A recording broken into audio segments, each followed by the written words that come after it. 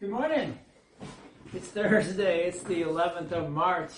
And apologize for yesterday's little technical difficulty where you pretty much saw me from here up, I guess. It was kind of like wearing a mask, and without a mask. So my apologies. So today you get a little bit bigger picture of me. So we're going to look at Luke. Again, continue with Luke, the 10th chapter, verse 25 to 37. And it is the parable of the Good Samaritan, which we've been talking about all week. So God adopted you as his own child. And he did that when he anointed you in your baptism. And every time you fall into another foolish sin, he doesn't turn you away, but he bandages you up with the soothing oil, if you will, of his incredible forgiveness. And to top it off, someday he is going to carry you to that eternal bed and breakfast. And we call that place heaven. And it is at that point where he will entrust God to care for you forever. See, Jesus treats you as his own child because he adopted you as his own. That's why he says in Isaiah, he says, "Fear not, for I have redeemed you, paid for you. I have summoned you by name. You are mine. I am the Lord your God, the Holy One, your Savior." Now we live in a world without a point, without direction, without truth, and finally, without hope. People are wandering around lost, not really sure what this is all about, not sure where they belong, not sure if they are loved or not. But Jesus tells you, he says, you belong to me. I found you, I paid for you, I care for you, and I am taking you to heaven. I am your Good Samaritan.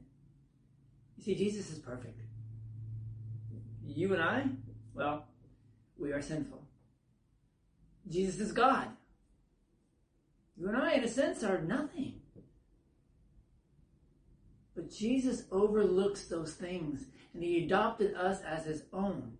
He did everything to make sure that you and I are taken care of now and forever. He is your Good Samaritan, my Good Samaritan. One more thing. How does the whole story change your view of your neighbor? Like the Good Samaritan, I hope you and I realize that we are to love our neighbors. And yes, even our enemies. The one who never picks up after his dog. The one who's always looking over your fence. The one who always parks in front of your house. The one who plays loud music all day long. We are to love them as Christ loves you and me. And that gives us a different perspective. You see, we exist to love people as Christ loves us, even those we don't like or know. And we can start loving them right here at our church, where I'm at today. Everyone who comes through these doors, everyone, member or non-member, stranger or friend, is our neighbor. He or she is a soul loved by Christ and bought by his blood. And that person deserves a hello.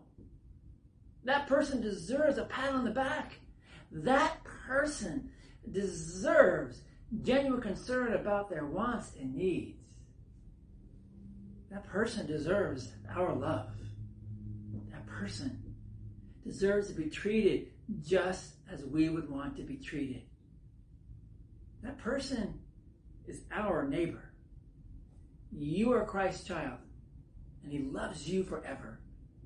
Put his love in action for your neighbor. Love as Christ, the Good Samaritan, loves you. Let's pray. Lord Jesus, thank you. Thank you for loving me and being my Good Samaritan. Amen. Thank you for being with us today. And as we keep pondering the thought about the Good Samaritan, who can you be a Good Samaritan to today? And not only love, but bless. We'll talk to you tomorrow.